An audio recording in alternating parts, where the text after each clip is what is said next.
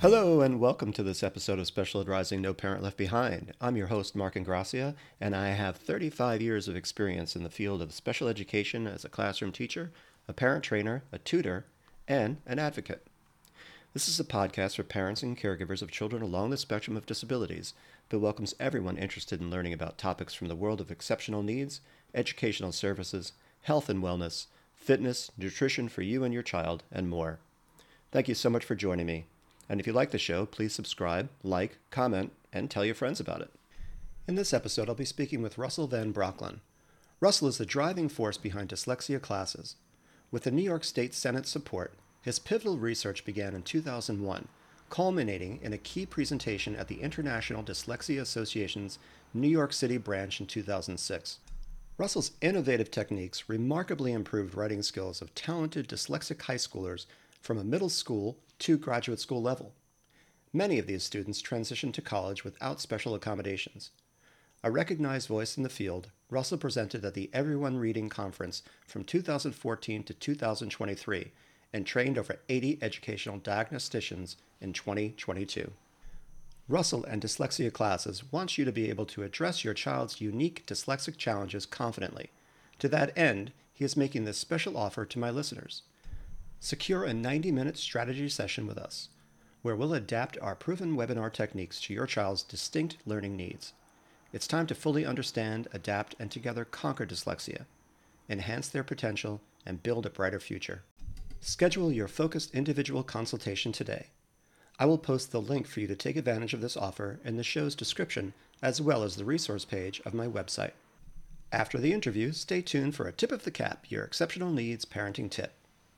Now, please join me as I welcome Russell Van Brocklen to Special Ed Rising for another win.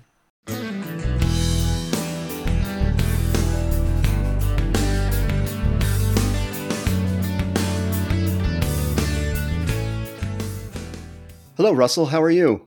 I'm doing great. Thanks for having me on today. Well, thank you for coming on the show. I really appreciate it to advance the knowledge on a subject that I think it's a bit of a mystery for a lot of people. So I'm really curious and eager to hear what you have to say and to educate the audience on your approach, which we've spoken a little bit about, and it sounds pretty incredible. Thanks. Well, my approach comes from the fact that I'm dyslexic myself. Mm-hmm. I was told that I was dyslexic going into third grade. I was told not to go. I was pulled out of put in special ed where I learned nothing. I was told when I wanted to be pulled out of special ed for history and go to normal classes in 8th grade that I couldn't do it. I wasn't smart enough. I had a school board member across the street, and with their help, I forced my way into history and got the history award for the top student of the year. Wow. And then I went on to high school and became a high honor roll student my freshman semester in college-bound classes for everything. But I was told by my AP history professor, who had a doctorate in history, that I shouldn't go to college until I could learn to write, because he would have to take over an hour to try to decipher a few paragraphs for a short answer essay question. And He said professors don't have time for that. So I went to college anyway. It was more of a disaster than he even said. But what finally got me is when I entered the assembly internship program in 97, they placed me in the program and counsel's office, which dealt with graduate students. They had 3 administrative assistants to help me out. And this is the thing that changed my life, because they recommended 15 credits of A-, but SUNY Center of Buffalo would put on 15 credits of F because I didn't write a paper. I did an oral report. Okay. So I wanted to solve this for everybody. So my first program was designed to take highly motivated college-bound high school kids who were having writing problems and bring their writing skills up to the average graduate level entrance students. Why? Because when I talked to top dyslexic professors, they told me that they excelled in graduate school and had challenges before that. They owned the place once they entered graduate school because it was very specific in their narrow area of interest, whereas undergrad before it was much more generalized and they weren't anywhere near as good. So I created a program to bring the writing skills up to average or above average on the graduate records exam analytical writing assessment, which is essentially the SAT type test for most graduate students. And we did that. Cost the state less than $900. It was finished within one academic year. And the students went from 7th, 8th grade writing to average or above average of undergraduate students. Problem with that approach is that it was only for a very minority number of students, and it had to have the best special ed teacher. So I was sent back to how do we change this? How do we add this so that we can work with everybody? And we needed to start at the beginning and come up with something more powerful at the end. So what was noticed in the final report by Dr. Holichka in the students' writing is that the spelling and grammar auto-corrected from horrendous to clean at the graduate level. So what I wanted to do now for your listeners is a lot of them are going to have trouble with their dyslexic students, where, as one teacher said, my students are writing a bunch of randomly placed misspelled words. I don't know what to do. So I'm about to show you how to fix that. And then we can move on to what we can do for students who are more advanced.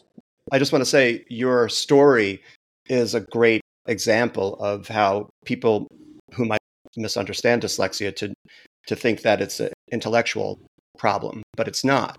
Right. So let's kind of, before I go into this example, let's just give you the science to overcome that. Mm-hmm. I'm going to refer parents to the top book on the science, Overcoming Dyslexia, second edition by Sally Shaywitz from Yale. Okay? Go to page 78, figure 23. You're going to see a brain image. The back part of the dyslexic brain has almost no neural activity. But the front part of the brain is vastly overactive, about 2 to 3 times that from a general education student. That area deals with 2 areas, word analysis followed by articulation. So when dealing with your dyslexic student, let's just start with what the problem is. You need to ask them this question. First of all, you need to identify their speciality. Their speciality is their area of extreme interest and ability.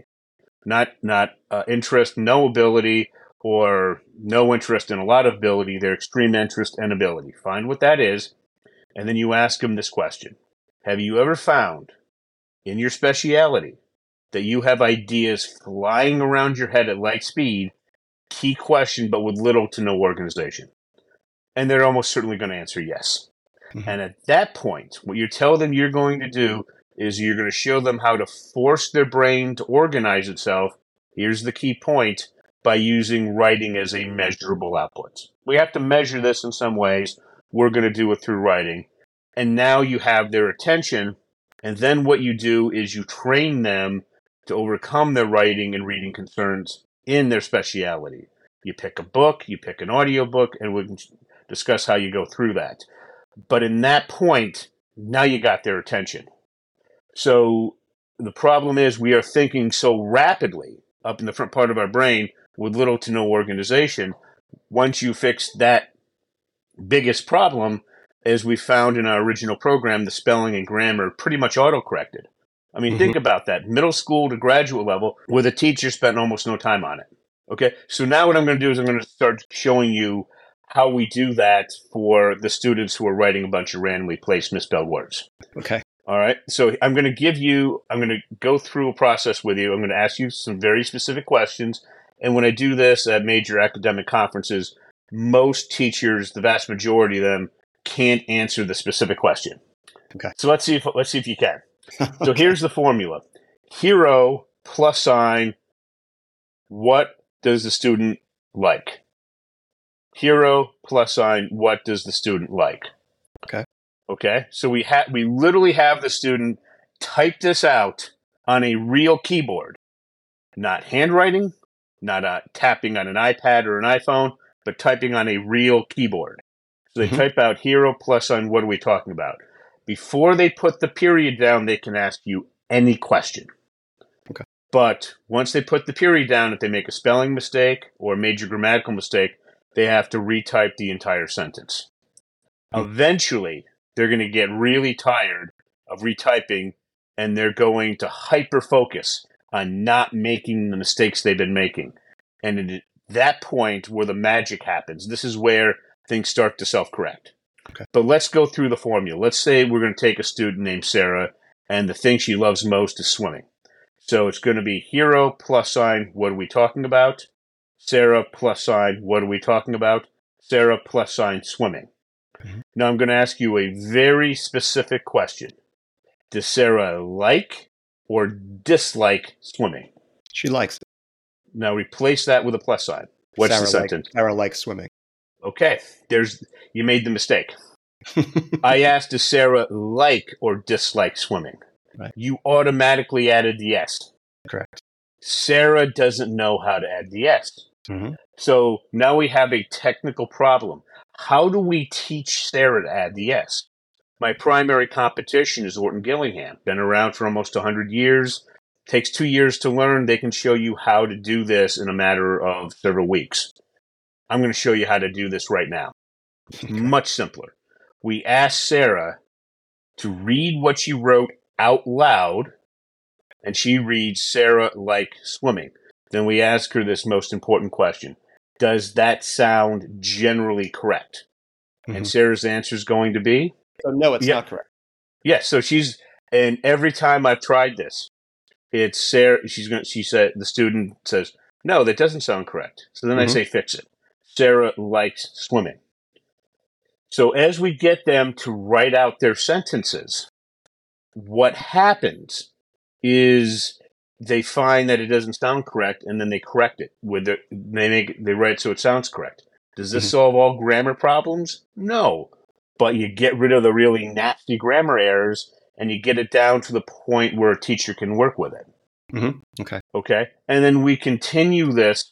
So what we can provide your audience, we do this free of charge. We can send them a document and some video lessons that teach them how to do this, where they end up with Sarah loathes cleaning her room because it's not fun, it smells, and she would rather be with her friends. So we have a series of videos that we give away to parents with written instructions where they can then go ahead and do this. So as they go through that process, now we no longer have a bunch of randomly placed misspelled words. They can write basic sentences. Right. It's what I just told you is one of the key things that teachers really need help with for those students. Now, for those students who can write the sentence I just told you, what we have is what I like to call our half circle process. That's where we take a hero, and then we follow it by a universal theme, and then we pick an optimum villain. And we come across this at 3 different levels. Those students who can just start to write sentences like this, those who can write a basic 5-paragraph essay relatively well, and for those who are, let's say, advanced placement English students, all the way through college and graduate students, who need to show up to class with something original to say. So in going through that, we'll take a hero. A hero is a person or a concept. We usually start off with a person. The intermediate advanced levels can go into concepts. So let's take, for example, Walt Disney. A lot of people think that Walt Disney was dyslexic, and it makes sense based on his life story.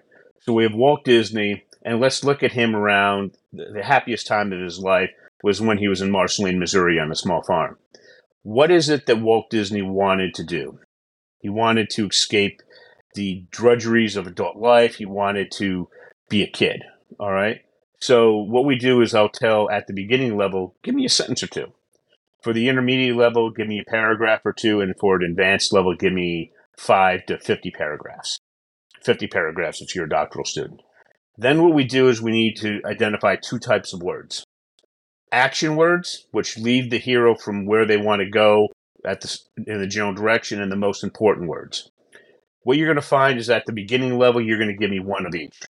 For the intermediate, you might have 5 or 10 of each one, and then you compare each one until you come down to 1 of each, and then you tell me which way to go. And for advanced level, you're going to give me probably up to 50 or 100 words, same process. So then we have to decide, are we going from an action word or a most important word? We pick which way we want to go. Usually it's the most important word, and that's our base universal theme. Then we'll go into the thesaurus. For beginning students, I'll say pick 2 to 5 words, look them up in Merriam-Webster's online dictionary, pick your definition, type out the word, not copy paste, type the word and the definition, and then pick which one is better than your base universal theme. For more advanced students, I would say do them all and keep going down level to level until you find the best word that matches what's in your head. All right? Just more work at the more advanced levels. Now we have our universal theme.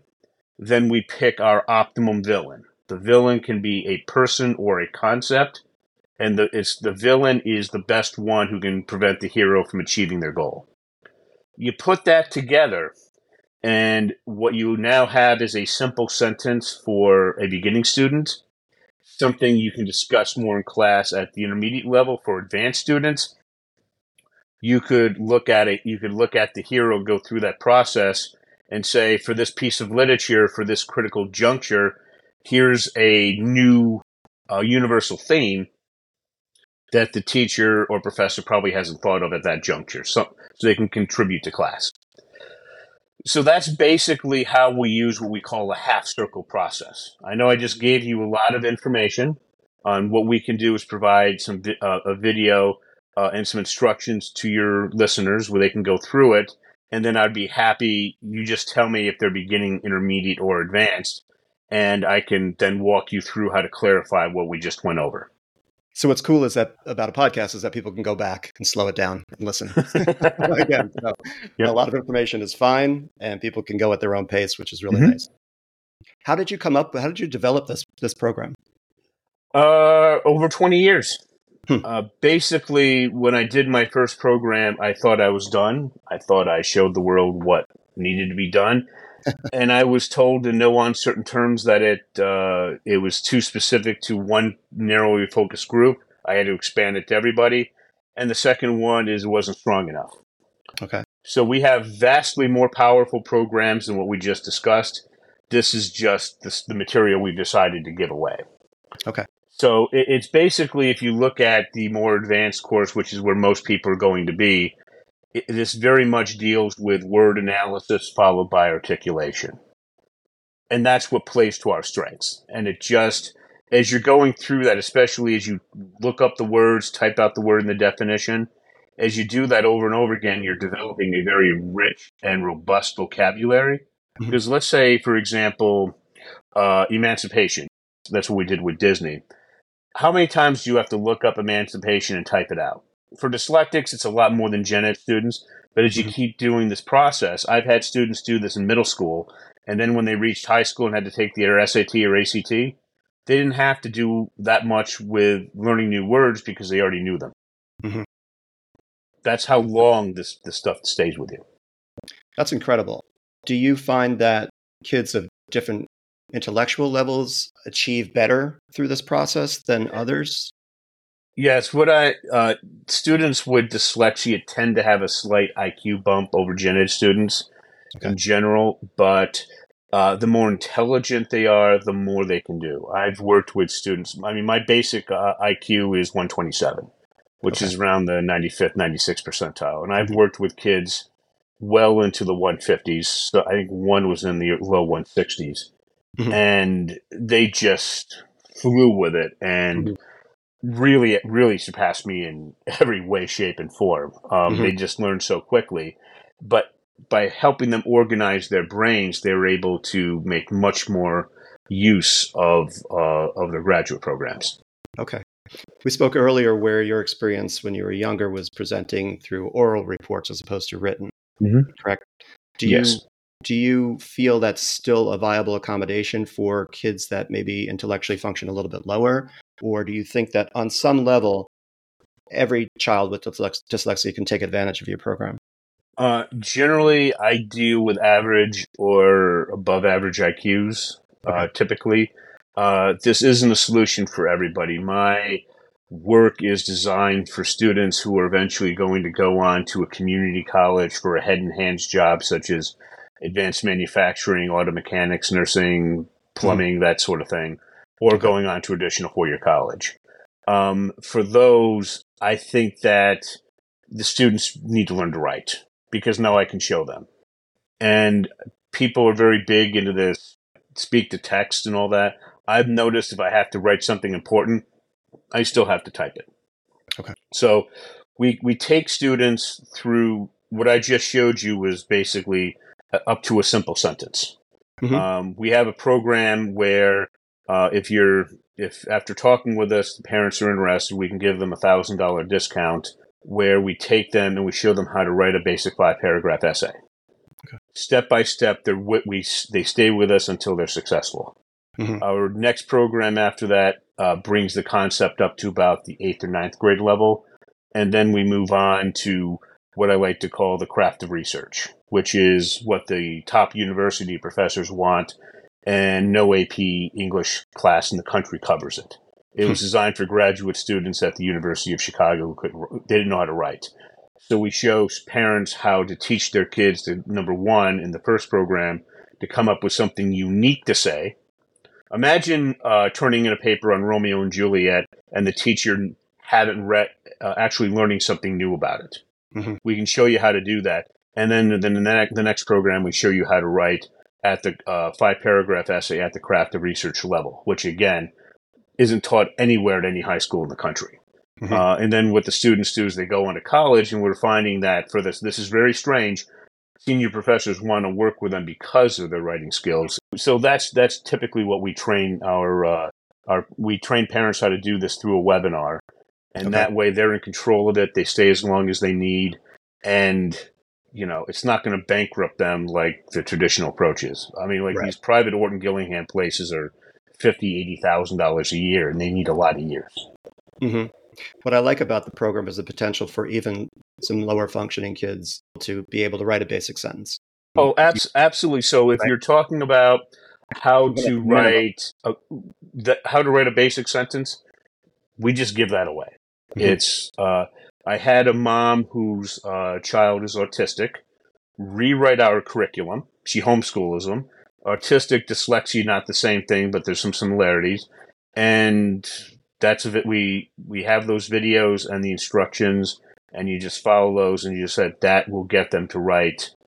Sarah loathes cleaning her room because of reason 1, 2, and 3. Once you reach that, we go into the half circle process, which we just explained. We have a 11-minute video on explaining how to do that.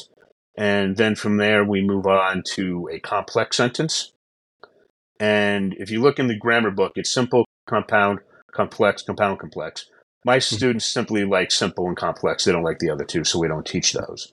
And then we move on to showing you how to do a basic 5-paragraph essay, which is so important for the general education teachers, because what they keep telling me is, if I could only have a student write a 5-paragraph essay that's well organized, reasonably written with basic spelling and not that many grammar mistakes, then I can start doing my job.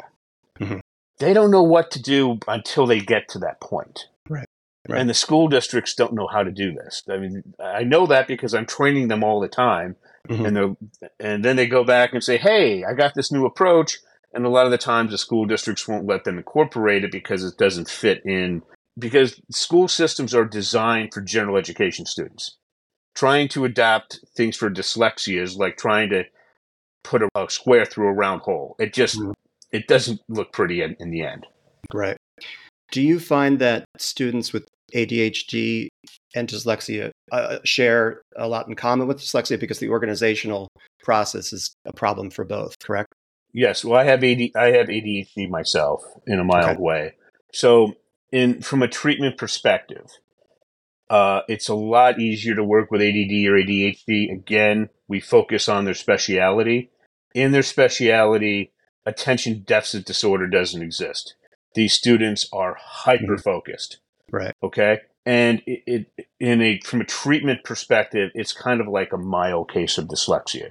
They pick up the process much faster. They tend to go very deep as well. Dyslexics tend to go even deeper. So it's much easier to correct. But the main point is having them learn in their speciality. For example, I had one student named Casey who loved Theodore Roosevelt. So I assigned her The Rise of Theodore Roosevelt. She was in 5th grade, 2nd grade reading level. This was a 900-page book that won the Pulitzer. And in 6 months, I gave her a simple process. she worked for 2 to 3 hours a night, 5 to 7 nights a week on her own. Her Wow. mom didn't really know what was going on. And then in sixth grade, the teacher called her and asked, "How is your daughter reading high school level material? And she's at the end of the book and she can read this. I thought she had dyslexia, complete confusion." Well, I Wow. said, I said, you'll wait to hear from the school. But because she was so interested, she was able to focus on that. Hmm. Now, if we went into something else, I wouldn't have gotten any level of compliance from her. Wow. So I guess that kind of answers the question of what kind of progress can parents expect from students. Well, I know it's going to be that's my different across. extreme end of things. I'm saying it's Typically, going to be different on the spectrum, of course, but yeah. there are those Well, kids that can achieve to yeah. that Well, level. that was a kid. Literally, the parents uh, didn't have. They were financially challenged, so I worked with her 15 minutes a week. She was Okay. a very motivated kid. So Hmm. that's one of the reasons I decided to move the process to a webinar where we can show the parents the process and they can spend the time, how much time do you want to work on? Most kids don't spend 2 to 3 hours a night, 5, 7 nights a week. Okay. Okay, that was really intense. Most of them do it slower, but they eventually get there. Okay. If you haven't, can you talk about how you measure success over time? So basically, we start off with, let's get the kids to write those basic sentences like I was telling you about. Right. Then we move on to simple and complex sentences. Then we move on to the basic 5 paragraph essay. And by basic, I mean they're getting a C. Hmm. Um, and we have the school district measure the results. Okay. So what I would do is I'd go and once your kid is working through the process, let's say they decide to purchase our basic course, is the student writing a basic 5 paragraph essay at the C level? And if the teachers, they'll say yes or no. If they say no, here's the problems, come back to let us know what the issues are, and we'll show you how to apply the process so that we can get to that level. And honestly, some parents are through this in a matter of a month or two. Some kids are so extreme, they tried everything, it hasn't worked. Some of those parents are with us for over a year on that course. Okay. Or because the parents say, I can only devote, an hour or two a week to this. So they're with us somewhere between a month or two and up to a year or so. Okay. And then once the kid is reading, then we move on to the next one, which is bringing their writing up to probably the 8th, ninth grade level. And then it's a jump up to the college level based on Mm. the craft of research. So in each event, we tell the teachers and the parents to go and have the school measure it, and they will let you know. And when we reach the correct point, then you're done. And if you still need some more time, you stay with us until you meet the goal that you need to get to. And that's why we structure this. Most places will do a webinar for like 7 sessions, 5 sessions. We do it on a rolling basis, and we want parents to stay with us until we get there. Okay. And they can set up their own schedule to do that. Okay. There has to be some impact on self-esteem. And so I wonder, is there anything that do you address that at all, the idea of self-esteem? And do you have any suggestions for parents on how to teach their kids to foster positive attitudes of resiliency in their children? What you're going to run into is generally 2 types of students once they reach middle or high school.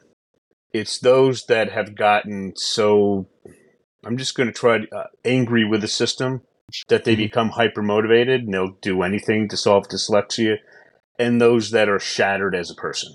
It can, especially the longer they're in the educational system, especially once they reach high school and they still can't write a basic sentence, they tend to they're moping around. They've given up. So, especially when we're dealing with the latter case, what I try to do is again, I'll go to the internet and I'll put up Yale dyslexia brain image, and I'll print out that brain image in this big, I had some parents go and they made a poster out of it. Exercise it, yeah. Okay. And we say, okay, let's look at the problem here. The back part of my brain, your parents' brain, hyperactive. This is yours. And what I try to have explain to them is the entire field is trying to take their brain and turn this into something more active. Hasn't worked very well. Mhm. Okay, there's been some success, but not a lot of it. Now, the front part of the brain is massively overactive, 2 to 3 times. And then we'll look at them and say, you know what? Should we give Michael Jordan, imagine Michael Jordan was 18 again. Should we give him a basketball or a hockey stick? Now, I think Michael Jordan could have been a decent hockey player, but he was the best basketball player, arguably, that's ever played. Mhm. I think giving him a basketball would be something better. So then what we point to is to say, you see how overactive the front part of your brain is? Yeah, I see it.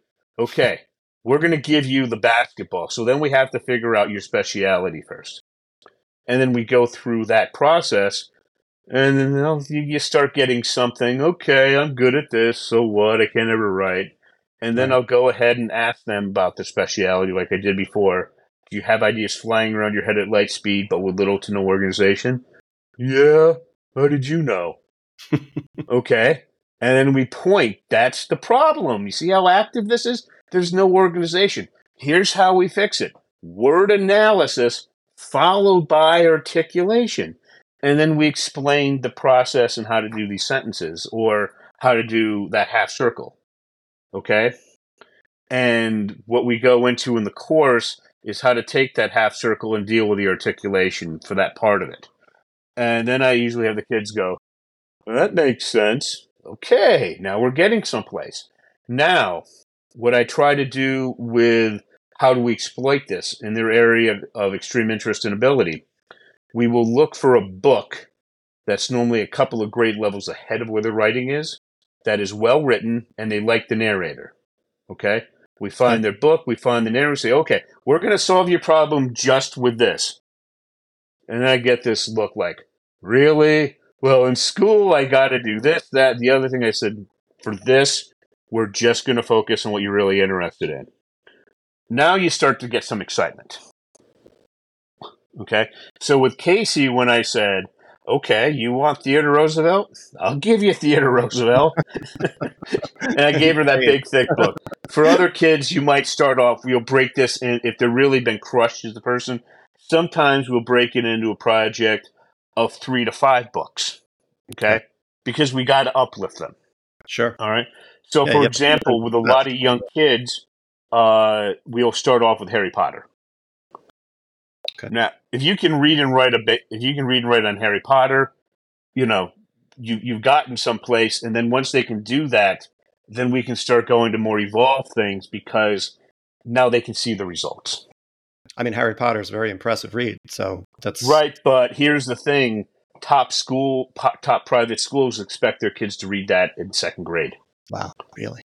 Yes, and I've trained parents to have their kids read that book in second grade. Okay, but we started Cool. when the kids were in first grade. But these again were very bright kids with parents who have a lot of time. Right, So, right.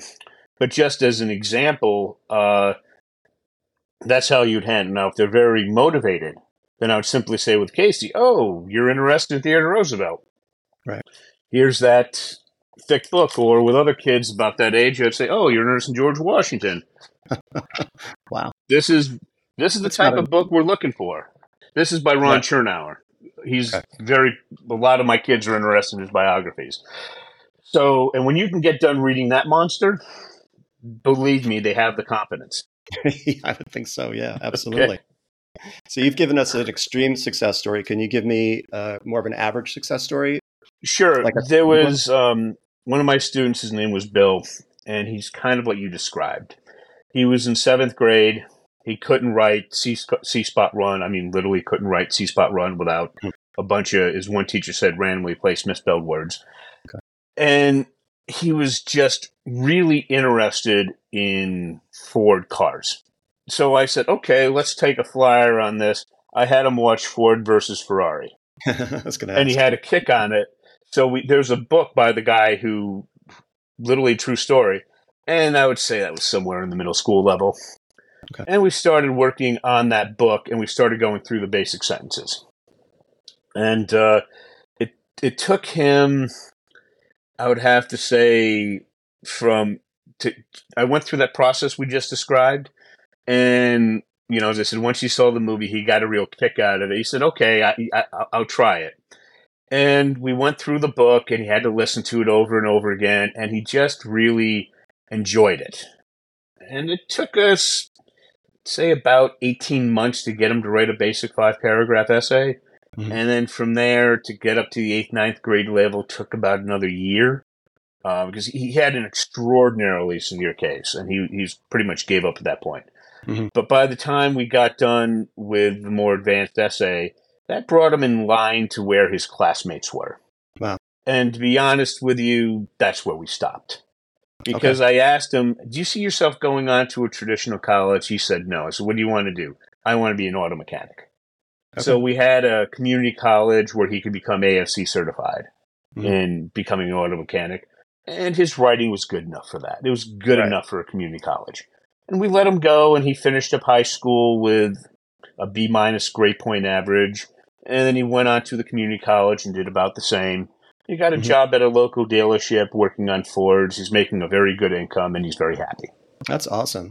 And then, in reality, it wasn't very long. It may have seemed like a long time to get him up to that, but it really wasn't a long time. You're talking Well, a few years. here's the thing about my as I said, if you can send your kid to an Orton Gillingham based school that's 50 to 80,000 a year, they're going to be fine. Mm-hmm. But the parents didn't live next to an Orton Gillingham school, so even if they could have afforded it, which they couldn't, they would had to send them away to boarding school. Okay. And they didn't want to do that. So Right. this allowed them to stay at home. We accomplished things, I would have to say, about the pace that they would have done. Mm-hmm. But this is his mom working with him a couple hours a week compared to the Orton school having him, 24/7. Right.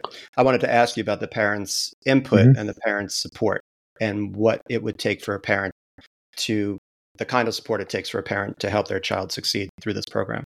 Well, basically, what I tell them is the process isn't all that complicated. I mean, I train teachers from C-Spot Run to a basic 5-paragraph essay in less than 2 hours. Okay. Parents take more time. So we meet weekly on a webinar. We go through a part of the program. We finish up everything about every 8 weeks. And then we have you ask questions and we answer them. And we ask you to submit your questions ahead of time. We answer those, and we open it up for anything clarifying, and we stay until they're all answered. And you just stay with us until you're finished. Okay. And this is putting the responsibility on the parents. But as I tried to say, if you try to fight the school district, good luck with that. It happens all the time. Parents sue them in federal court. Sure. It takes forever. And even if you do win, what are you going to do? You're going to send them to an Orton-based school. So just so people know, if they want to look more into that, it's the Academy of Orton Gillingham Practitioners and Educators in New York State. Okay? If they want to learn more about that, they're going to send them to one of those schools. Most of the time, you don't live near one, and you have to send your kid away to boarding schools. And most parents, regardless if they can afford it or not, or have the school district pay for it or not, don't like that option. Right. But if you want to do that, you'll be happy. It'll work. Okay. Can you detail the 90-minute strategy session that you offer for those who pay in full, and what can parents expect to gain? Well, actually, we do this before they pay in full. This is just what happens here is, number one, we ask you to go and look through, first of all, can your child write, for example, Sarah loathes cleaning a room because it's not fun, she'd rather be with her friends and it smells. Can your child write that sentence? Mm-hmm. If they can't, we have a section where you can go to watch the videos, look through it, and then you can set a time to speak with me and I can answer any clarifying questions. If your child can, we have you go through and watch a 11.5-minute video and explains the half circle process. Then you need to tell me if your child is beginning, intermediate, or advanced. And then we discuss what we can do with your child based on that. I mean, I use this process with doctoral students who don't have dyslexia. All right. Those are the ones that'll give me 50 paragraphs. All right. So, and then we discuss things. You tell me what your concerns are. I show you how we can help with that. And then to see, is this something you're interested in? Because to be honest with you, some parents have realized that the problem is that severe, they're frustrated enough with dealing it, that they're willing to be the primary person responsible for helping their child overcome their problems. I'm just guiding you along the way. Sure. Other parents they want to send their kids to a private school who'll take care of this. In that Hmm. case, after we talk, if that's the way you want to go, I can have some Orton schools that I can recommend to you. Okay. All right.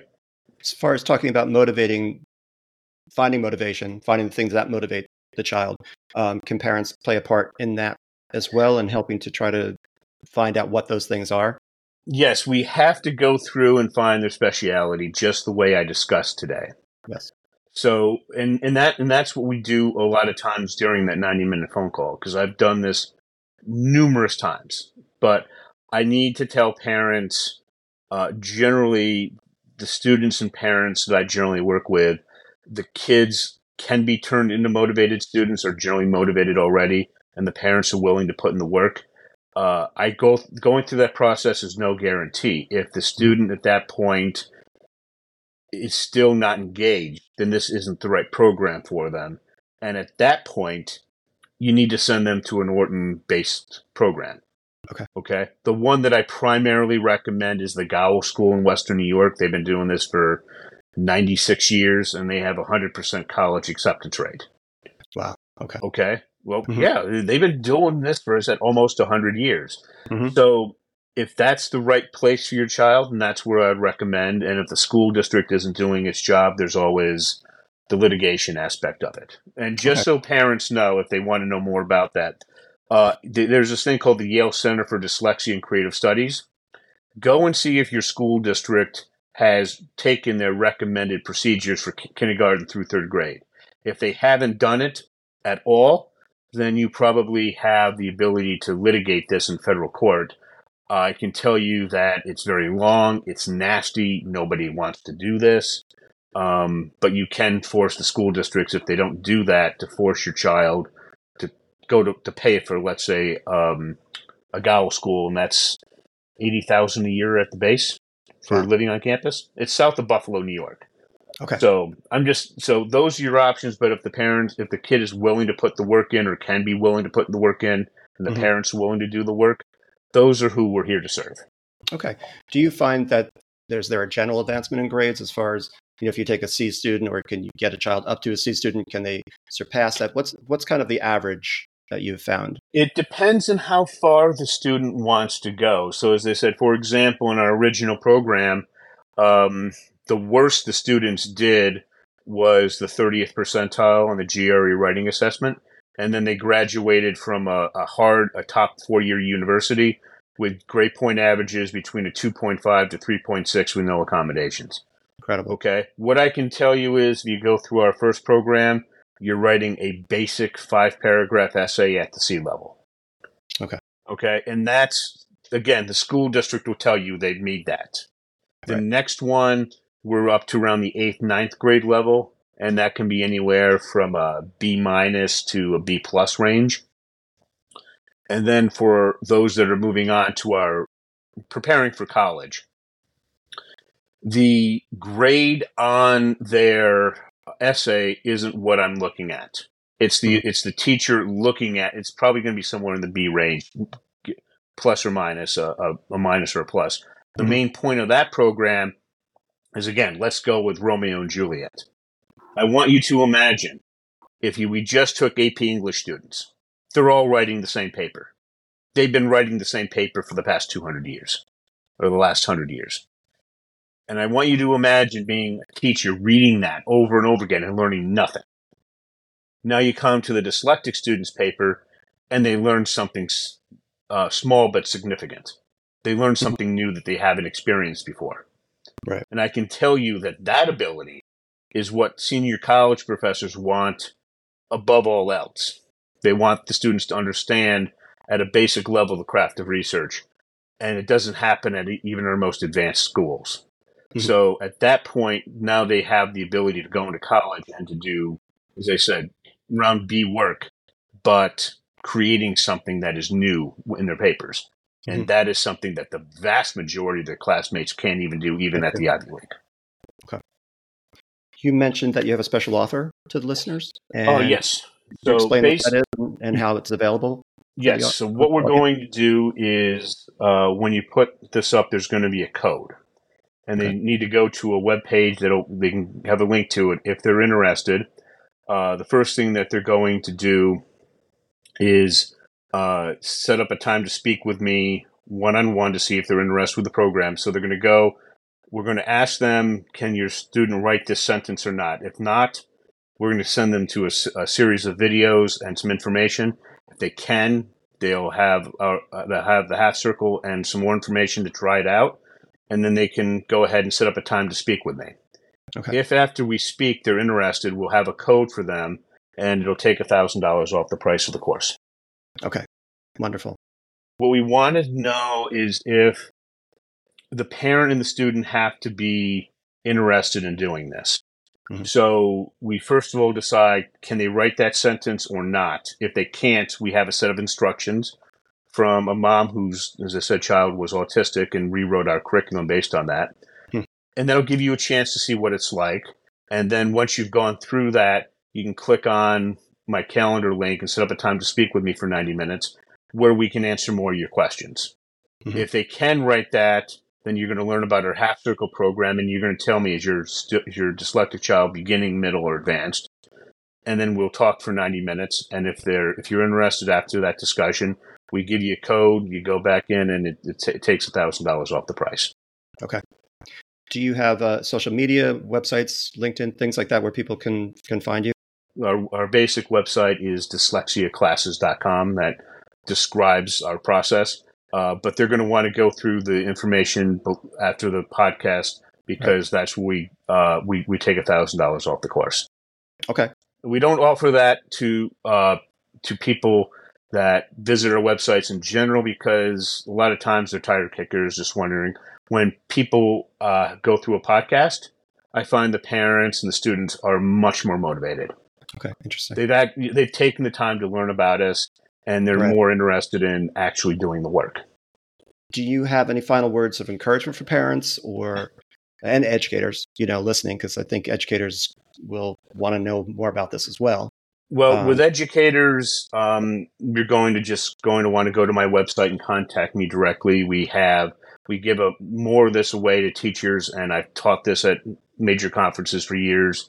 We can show you how to do more very quickly just because you're teachers. The main difference is every time a teacher looks at my curriculum, they tell me I don't like something, and I say, they want to make a major change, and I can say, go ahead and do that. That was part of our original design specifications. For parents, there's a problem. Okay. You have a few choices. You can ignore it and let it get worse.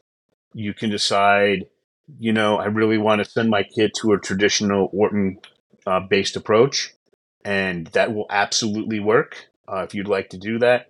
Besides that, you can contact us and see if you're willing to put in the work to do it yourself, if your child's willing to put in the work. And if you are, we can get you to the same place as a traditional Orton approach, a lot faster and quicker than any other way. And just so you know why, Dr. Orton passed away in 1948. It hasn't really changed a lot since. Okay. So that's it. And I'll be happy to speak with you, but just really look at it and say, are you really looking to put in the time and effort to make the change now? I know it's a problem. I've lived this, and I can tell you that once you overcome it, dyslexia, especially when you get to grad school, it's completely not fair. We become top for a class from the first day we enter a grad program. And it's just, I want to give you the ability to help your child get there or to get a good head and hands job where they can make a very good living doing something that they enjoy. And I think something to walk away with is to know that dyslexia is more an organizational problem than it is a reading and writing problem. Am I correct? Yeah, reading and writing are the symptoms. So when you have a cold, a stuffy nose is a symptom. It's not the underlying cause. Right. So what we're doing now, and that's why it was so important, I would encourage anybody to get Overcoming Dyslexia by Sally Shaywitz. Her solution for reading is incorrect, as I described on page 78, figure 23 on the second edition. And I'll be happy to discuss this with anybody. Just so you know, the International Dyslexia Association has me as a reviewer for their reading programs. Okay. So I see all the stuff that comes up every year, or a portion of it. And what I can tell you is I can explain based on that science how to overcome it. everybody else is, again, still trying to deal with that back part of the brain. And the question is, when you're dealing with your dyslexic child, do you want to give Michael Jordan a basketball or a hockey stick? Right. You want to Excellent. continue fighting this, or do you want to play to their strengths? My approach is playing to the strengths, and not everybody agrees with that. So if that sounds something interesting to you, contact me. And if you have questions on that, I can walk you through it. But more importantly, I can walk you through it with your dyslexic child. I'll tell you, this is what's going to happen. And then when parents see it happens just the way I tell them that, and their dyslexic child then gets interested, they say, how did you do that? Well, I've been through this, and I've spent the last 20 years working on the science. It's wonderful. I can't thank you enough for coming on the show today. It's been fascinating to listen to you, the history of your experience and the program that you have. And I hope that people will take advantage of it because it sounds really fascinating to pursue. And it sounds like you've had some amazing success with it. All right. Thanks for having me on. I really appreciate it. It's my pleasure.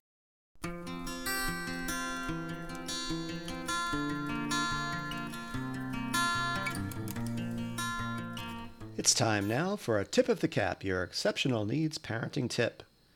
A great way to start your autistic child's day before sending them off to school is with some gentle pressure. Try having your child lay on their stomach and use a large rubber exercise ball to roll along their body while applying slight pressure. This can help calm and focus your child and start their school day off in a positive and cooperative way.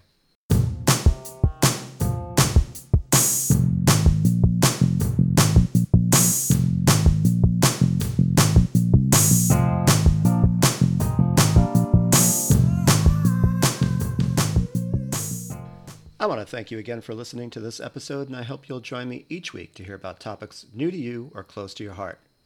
I hope this podcast might inspire you to face your days more confidently, stirring a greater sense of self-love, mindfulness, and outpouring of goodness and positive role modeling for your children, while remembering to attend to the areas of your own mental, physical, and if you're inclined, spiritual health, enabling you to be all you hope to be for them.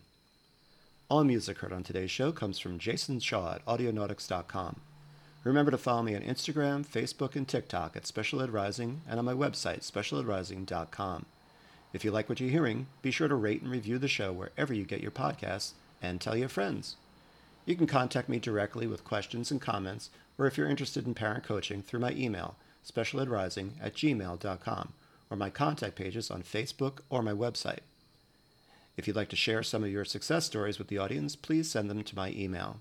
Let's show the world what's possible. Also, let me know if there's anything you'd like to learn more about, and until next time, peace and keep rising.